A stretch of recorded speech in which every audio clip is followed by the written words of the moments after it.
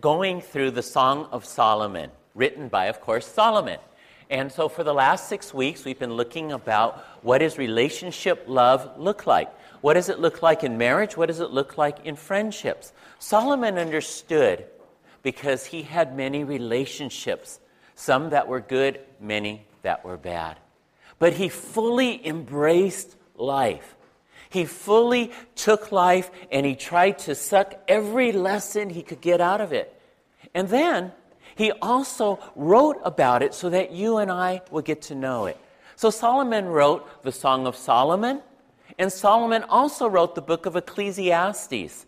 Next week, we're going to start in the study of the book of Ecclesiastes, which is another book about wisdom and about how to find true satisfaction in life. And I know for myself, I'm still searching for that. And so as I go through the book of Ecclesiastes, I'm learning things for myself. But today we have sort of a bridge message. We have a message from Proverbs and also from the book of 2 Chronicles.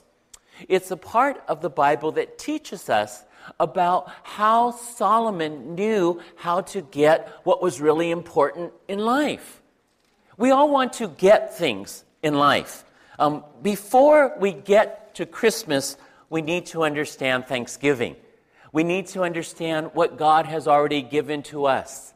We need to be grateful for what we have so that we don't always want to get. But we live in a gotta-get-it world. We live in a world where we're always told that we have to get something.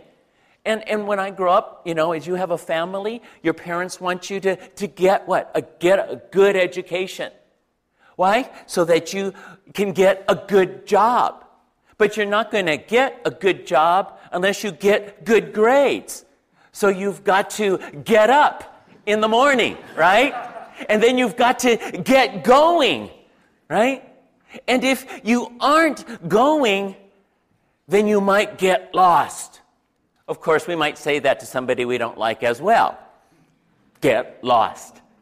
And to those people who don't seem to get it, we'll say, why don't you get a life? And to those people who annoy us, we say, get over it. We use the word get a lot. And so did Solomon. And he used it over and over and over again. But he knew what to get. He knew what was so important for us to seek to acquire.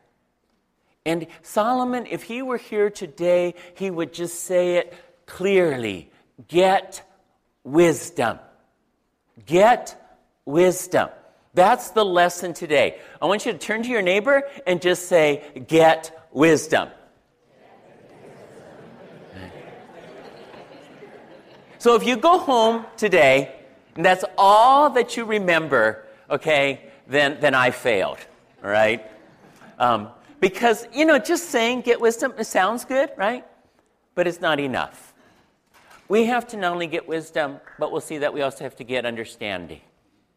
And we have to get knowledge. And we do have to get going. So let's get going in today's message. And let's read together Proverbs chapter 4, verses 5 through 7. They'll be up here on the screen, but they're also on your outline. So if you open up your outline to Proverbs 4, 5 through 7, and also it includes chapter 16, verse 16, the words of Solomon. Let's read it out loud together. Get wisdom, get understanding. Do not forget my words or swerve from them. Do not forsake wisdom, and she will protect you. Love her, and she will watch over you. Wisdom is supreme, therefore get wisdom. Though it cost all you have, get understanding. How much better to get wisdom than gold, to choose understanding rather than silver. So Solomon says, get wisdom. But how? How do I get wisdom? Where can it be found? We find this in Solomon's story about how he got wisdom. And we find it in the book of 2 Chronicles. We also find it in the book of 1 Kings. And so we're going to look at this story, this true story of what happened to Solomon, in 2 Chronicles chapter 1, verses 1 through 12, and then at the end we'll go to 1 Kings to see how the story ended. But let's begin with 2 Chronicles chapter 1, and I'll read it, verses 1, 2, 3, and 6. You can follow along. 2 Chronicles chapter 1. Solomon, son of David, established himself firmly over his kingdom, for the Lord his God was with him and made him exceedingly great. Then Solomon spoke to all Israel, to the commanders of thousands and the commanders of hundreds, to the judges and to all the leaders in Israel, the heads of families. And Solomon and the whole assembly went to the high place at Gibeon, for God's tent of meeting was there. Solomon went up to the bronze altar before the Lord in the tent of meeting and offered 1,000 burnt offerings on it. Solomon is king. He is now taking over the reins of all of Israel from his father, the greatest king of Israel, King David. And he begins by knowing that though God has given him this great assignment, he needs to worship God. And so the first act that we see Solomon doing as king is to lead his people to worship. And for those of us who want wisdom, this is how it begins. It begins with worship and fear of God. Worship and the fear of God. Now, worship was something that all of us can understand. When we come here today, we say, I'm coming to worship. Sometimes we accumulate ideas that aren't quite biblical. For example, sometimes we think that just singing is worship. So when we're singing, we're worshiping. Well, it's part of worship, but it's much more than just that. Actually, worship is everything that a Christian does in light of God. We should live a life of worship. And so Solomon is leading his people to worship God. He is showing us what it means. So he takes all of his leaders to Gibeon. Now we have a map here of Gibeon. You can see it. It's just above Jerusalem. It's about 6 miles northeast of Jerusalem. Okay? And so Solomon is living in Jerusalem, but the temple isn't built. Why isn't the temple built yet? Because Solomon's going to build the temple, right? But there's no temple, but there is a place of worship. And the place of worship for the Jews prior to the temple was the tabernacle. Moses had built the tabernacle in the desert so that as the people were going through the desert, they would have a place of worship. That tabernacle ended up in the city of Gibeon, and it remained to be a major center of worship. And so even though the king lived in Jerusalem, and we'll see that David lived in Jerusalem, so David took the Ark of the Covenant, sort of the centerpiece of the temple, and he took that, and that was in Jerusalem. Okay? But the rest of the tabernacle, where the people would go to worship and follow the laws of Israel, that would be in Gibeon. And so Solomon understood this. And so he takes all of his leaders, he takes his commanders, he takes the families, and he leads them to a place called the tent of meeting, where they would meet with God, just as Moses did. And then Solomon offered a sacrifice there, and that is worship. It is when we offer our sacrifice to God. It says that Solomon offered 1,000 sacrifices there. All right? And it wasn't because, he wasn't like the typical man. He didn't just like fire, all right? But he loved God. And he wanted to offer to God this sacrifice 1,000 times as an example to the people that they must worship God. And it's at this place of worship, okay, that Solomon is going to receive this amazing offer from God.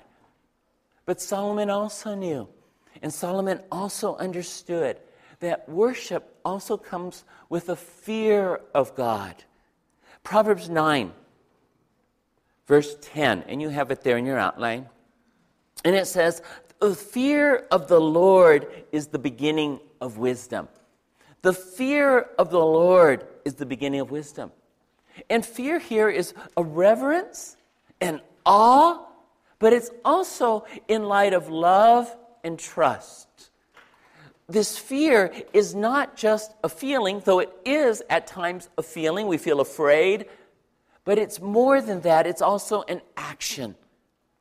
So Solomon is beginning to understand as king that to worship God, to fear God, means to sacrifice to God.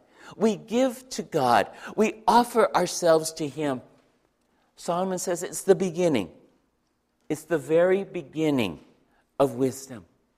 And for all of us, every day, the beginning of wisdom is by offering ourselves to God for that day. It is a worship of giving of our lives. It is the beginning of the day, and it is the beginning of finding wisdom, even as we fear God. I was talking to a brother once, and he travels a lot, around the world. And so we were talking about purity and about how important it is to stay pure with all the temptations out there in the world. And so I asked him, how do you stay pure when you travel around the world and you're away from your wife and you're away from your family? And he says, what keeps me pure is the fear of the consequences of what would happen if I don't obey what God teaches me. He goes, I know what I'm going to pay. I know what's going to happen if I don't obey God's laws. And I'm so afraid of what would happen there to my soul, to my life, to my family. I'm so fearful that I won't do it. Okay? That's part of this fear that Solomon had. It was the beginning of wisdom. It was the foundation, the guiding principle of wisdom. He feared God because he loved God and because he wanted to sacrifice his whole life to God. It is the beginning. It is how we start. And there is an ultimate wisdom. There is a supreme wisdom that God's given to us, personified wisdom. And his name is not Solomon. The New Testament tells us that there's one who is greater than Solomon, who is here right now. And his name is Jesus. Jesus is the personification of wisdom. Solomon's words are all pointing to Jesus and to the coming of the Messiah. Jesus worshiped God, and Jesus feared God. Do you believe me? That we can see, I think, that Jesus worshiped God. I think we would all agree to that. But can you also see that Jesus might fear God? And in this understanding of reverence and awe and sacrifice, we have a context to understand it. And so here we turn to Luke chapter 22, verse 42. And it's also up there on the screen, but you can turn in your Bibles to Luke 22, 42. And there it says, Father, if you are willing, remove this cup from me. Nevertheless, not my will, but yours be done. Now this is when Jesus is in the Garden of Gethsemane. This is when he realizes, he fully understands as a human being what's going to happen to his body. He's going to be nailed to the cross. But he also understands in his spirit that he is going to bear the sins of you and me. Every sin that you have ever done, every sin that I have ever done, Jesus is going to bear the consequences of. He knows that he's going to bear a separation from God. He understands that that's what sin does. It separates us from God. And he's not just going to bear on his body one person's sins, but all of humanity's sins, yours and mine. And that causes him to fear in his flesh. But he fears God even more. And he says, God, I worship you, and I will sacrifice to you. I fear you, I worship you, more than the circumstances that might cause me to not do those things. And so, God, I will continue to go on. I will find my way to the cross in obedience to you. I will worship you, and I will fear you. And so Solomon understood that, and Jesus personifies it for us. But Solomon also understands what Jesus also did, and that was that Jesus said, I am humble in heart. And Solomon was humble in heart as he began his rule. And so we look at 2 Chronicles, we go back there to chapter 1, verse 7 through 10. And you have it there in your outlines, 2 Chronicles chapter 7, I'm sorry, chapter 1, verses 7 through 10. Would you read them with me? Let's read them together. That night, God appeared to Solomon and said to him, "Ask for whatever you want me to give you." Solomon answered, "You have shown great kindness to David my father, and have made me king in his place. Now, Lord God, let your promise to my father David be confirmed, for you have made me king over a people who are as numerous as the dust of the earth. Give me wisdom and knowledge, that I may lead this people. For who is able to govern this great people of yours?" When we want wisdom, we humble ourselves before God. The people who gain wisdom are those who humble themselves before God, as Solomon did. Now, this is in a dream, but Solomon's will is fully being performed and acted out here. He is conscious within his dream of what he is doing. And you and I can also get humility, just as we can get wisdom. And we can get humility by acknowledging God's greatness and by also at the same time confessing our littleness. Notice that that is what Solomon does. He recognizes the greatness of God to have made his father king. He recognizes the greatness of God to let him now be king. But he also recognizes his littleness. Solomon is about 19 years old, maybe 20. Do you know a 19-year-old? Can you imagine him or her being the leader of a great nation? And imagine following after, a great king like Solomon. And how terrifying that would be to follow in those footsteps. And yet Solomon understood in humbleness that God had called him to do this. And so he had to do it, and he wanted to do it. And so he said, God, if you'll give me anything in the world, anything at all, this is what I want. Because I'm only 19 years old. In 1 Kings, the parallel passage of this, Solomon says, not only am I just 19 years old, but I'm little and I don't know what to do. I'm little and I don't know what to do. That's how he saw himself, right? And there are times we feel that ourselves. I have little knowledge and I don't know what to do. But if we measure that against God's greatness, then we can have wisdom. For God is great. So we acknowledge that we are little. In James chapter 4, verse 10, the Bible says, "Humble yourselves before the Lord, and he will lift you up." I like this verse because it tells us that we have to humble ourselves before God. And God doesn't just force humility on us. God doesn't make us humble. We have to make ourselves humble. We have to humble ourselves before God. And when we do, by recognizing our littleness and God's greatness, then God says, "What do you want?" And we can ask for it. And this is the key. How do I get wisdom? I ask for it. Of course, I have to ask for it in the right way. I have to ask for it while being humble. I have to ask for it by recognizing I don't know what to do. But I need God's wisdom. I need his discernment. I need knowledge of knowing what to do. And wisdom is a divine gift from God. So just think of something in your life where you need wisdom. Maybe it's in a relationship, like raising kids as a parent. They face certain situations and they ask you, or you see something happening and you don't know what to do. You say, "God, I need wisdom. I don't know what to do." It's something only God can give you. Then he gives you wisdom, okay? And you go, "Well, what do I do?" Well, that's knowledge. So wisdom is the understanding that something needs to be done and you know what to do. Knowledge is the way to do it. Knowledge is the way and the courage and the actions that we take. In our marriages, think about, we need wisdom. What do I do? We ask God, "God, what do I do to minister better to my wife? How do I serve her?" And God tells me, okay? And I go, "Oh, I don't like that." You mean spend more time with her? Take her out? Wash the clothes? Cook? Wash the dishes? Be nice to her? Really? But that's knowledge.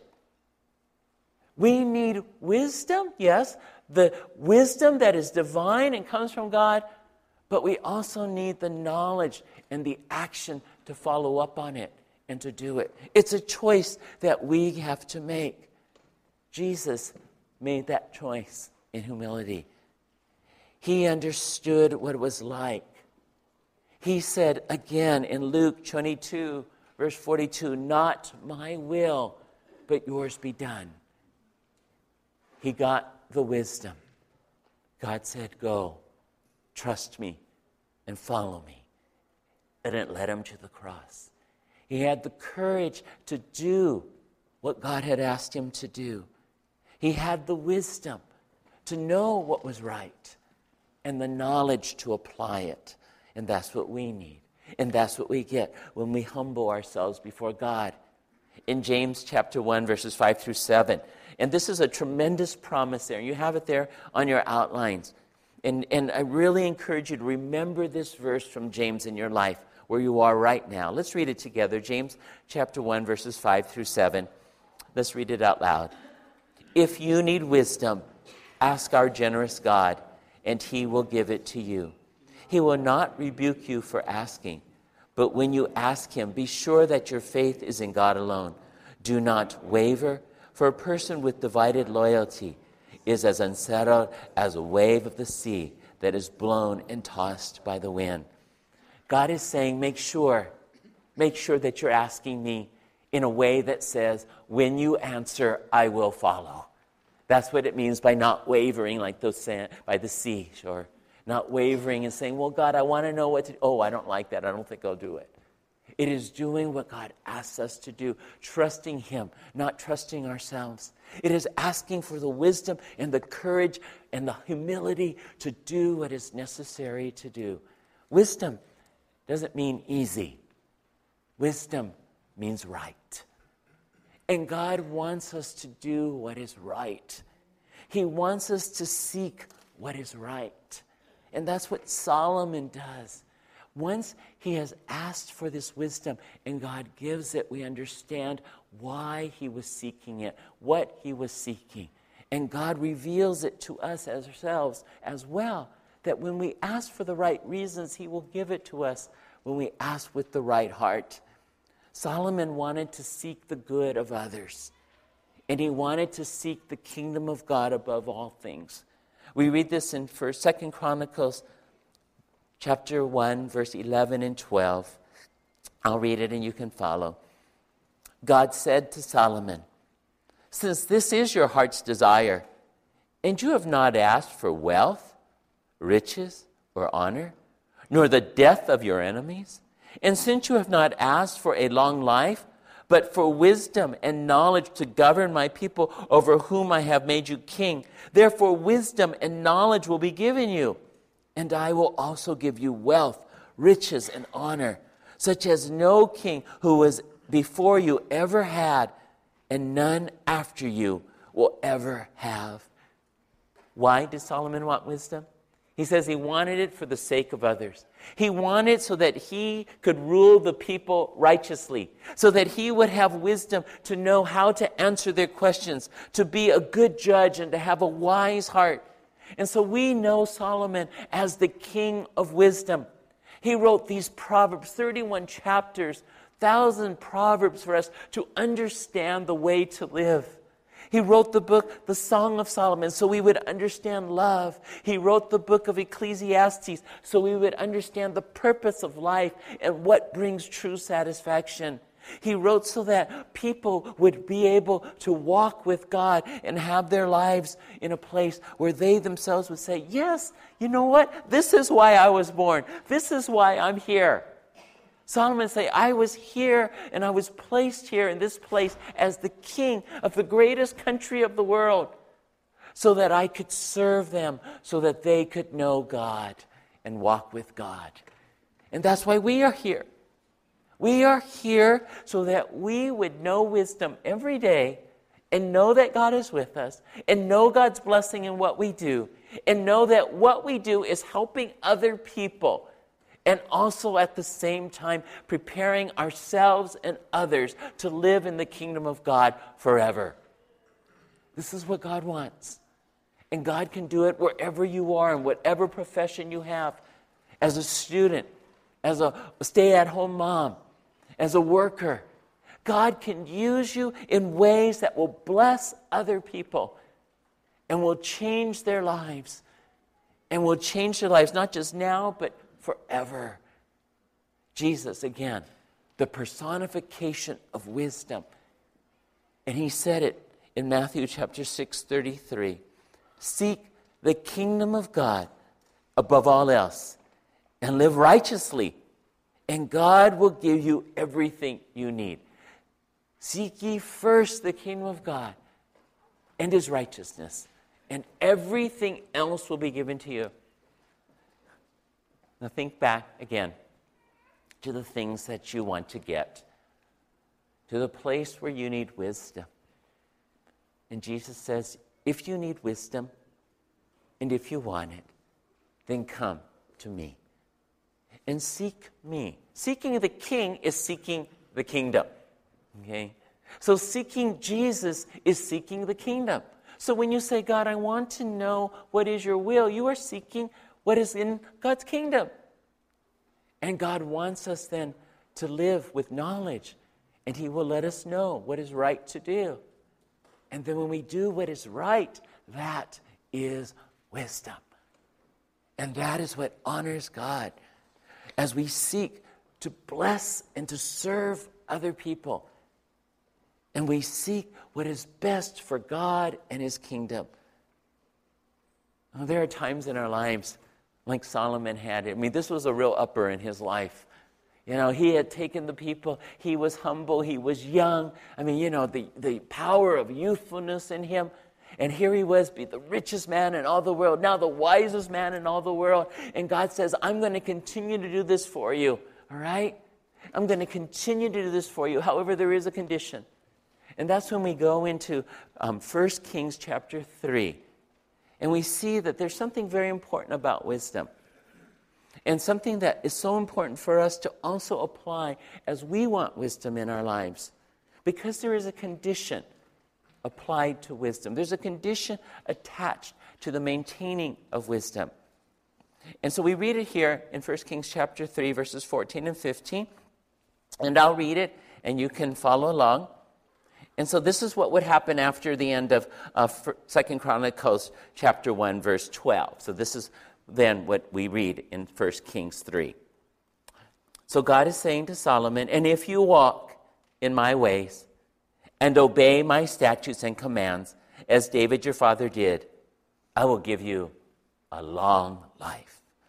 Then Solomon awoke, and he realized it had been a dream. He returned to Jerusalem, stood before the ark of the Lord's covenant, and sacrificed burnt offerings and fellowship offerings. So let's look at this for a moment and see what God is saying. God is saying to Solomon, if there's a condition. And we read in James that says, if any man wants wisdom, he must ask of God. And Solomon has said from the very beginning, get wisdom. In other words, there's something we have to do. We have to choose it. And so here, what we are learning from God and from the life of Solomon is that not only do we ask for this one time, not only is there a great moment of humility, not only is there a time where God seems to reach down and life is so full and we are so ready to follow him, but this is something that God says we must do all the time and continually, regardless of how we feel. And so the fourth point here for us to get wisdom is that we must continually consider the rewards and consequences before we act. To continually consider the rewards and consequences before we act.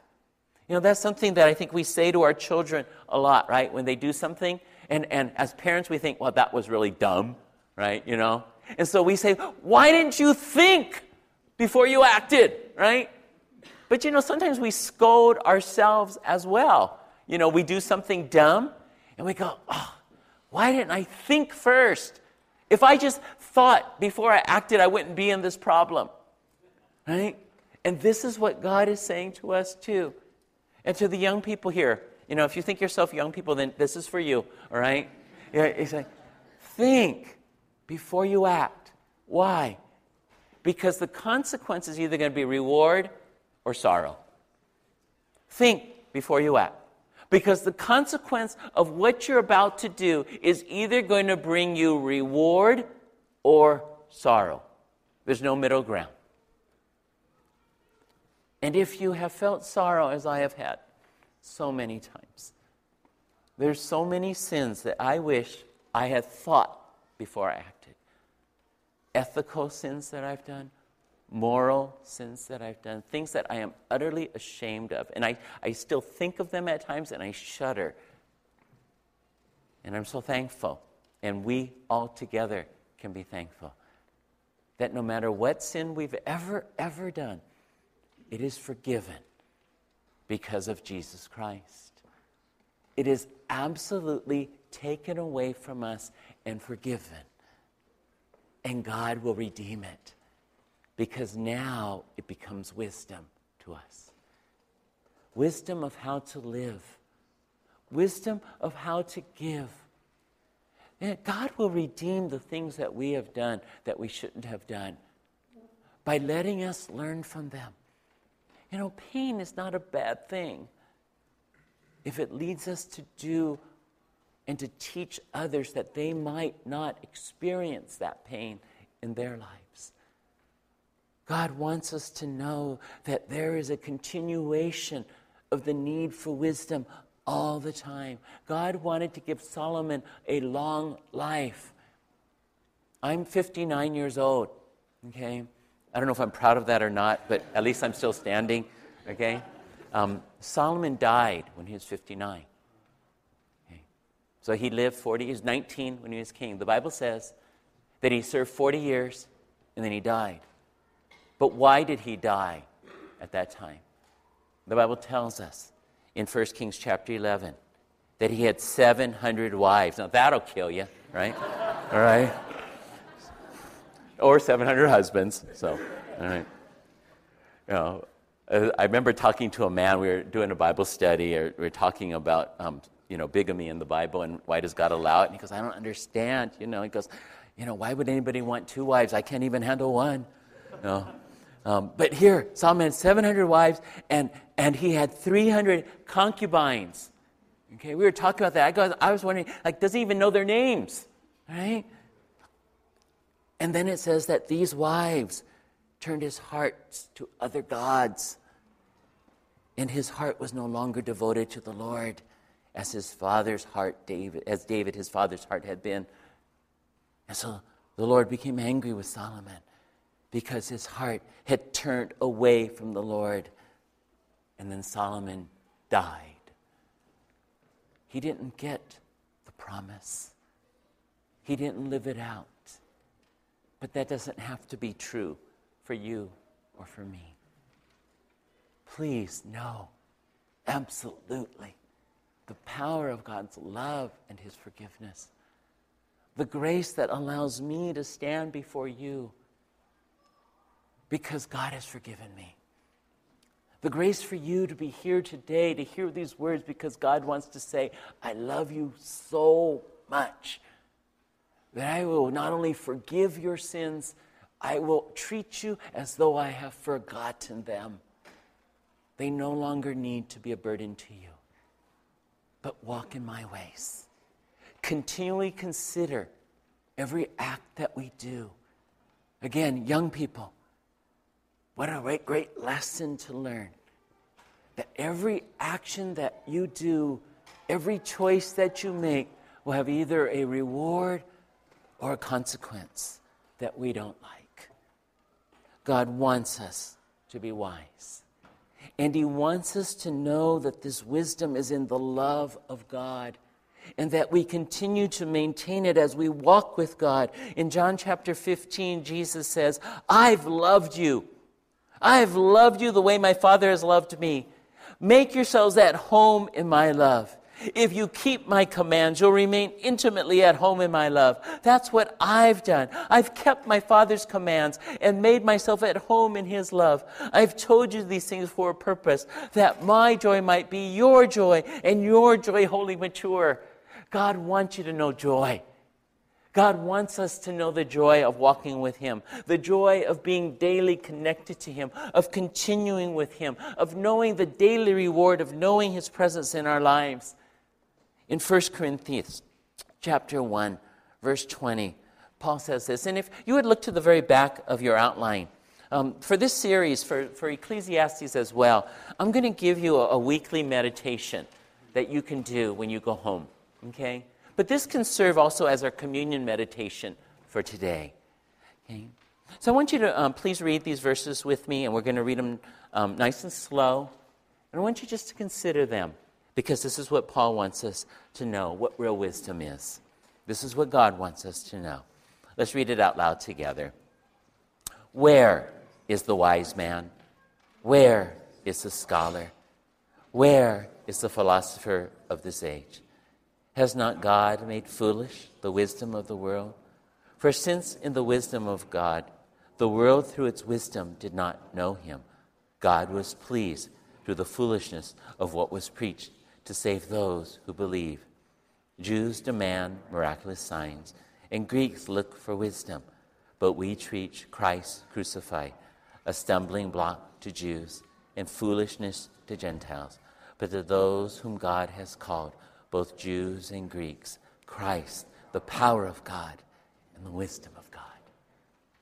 Jesus Christ is the power of God. He is the power of God for your life right now to give you strength and wisdom. He is the wisdom of God right now for you to know what to do. Turn to him. Let him be your leader. Let him be your Lord. Trust him knowing that he loves you and that his forgiveness of you is absolutely complete and full. There's nothing you can do that Jesus would say, you know, if you do this, I'll love you more.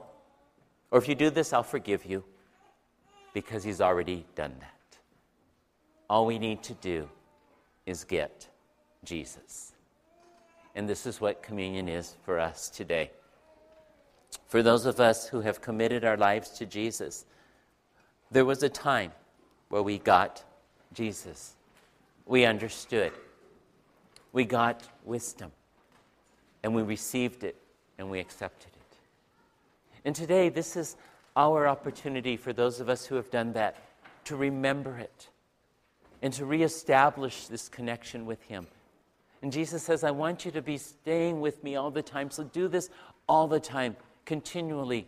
Remember me when you eat this bread. How many of us want to be remembered after we're dead? Jesus did. He wanted us to remember his life and his death for us. He also wanted us to remember that he had victory over the grave. That is the promise of our ultimate forgiveness. He also wanted us to remember his blood.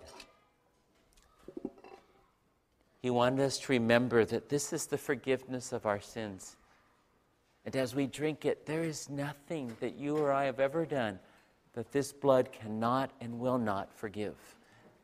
It is absolutely promised of God that to the believer, as we take this bread and we take this cup, we are proclaiming that Jesus has forgiven me, that I have wisdom. And this then gives us joy and hope. For those of you here maybe who haven't done that yet, I so encourage you to make this step of the wisest thing you could ever do, would be to get Jesus today. Get wisdom. And say, Lord Jesus, I do believe in you. Maybe only a little bit, but I believe. I have this seed, this little mustard seed. I believe that you are God. I believe that you died on the cross. And I want your forgiveness. And I believe that you are real. And I want to live with you forever in heaven, because this life is so short.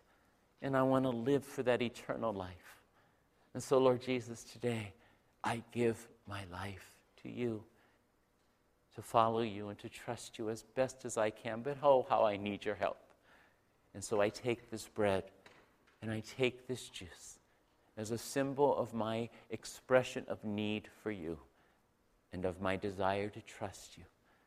And so I take, because you love me and I need you. And he says, welcome.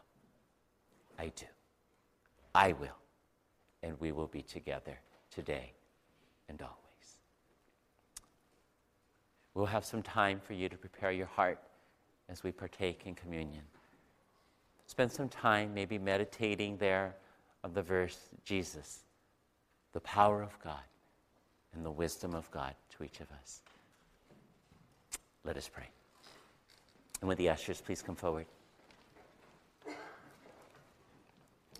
Heavenly Father, you are so good to us.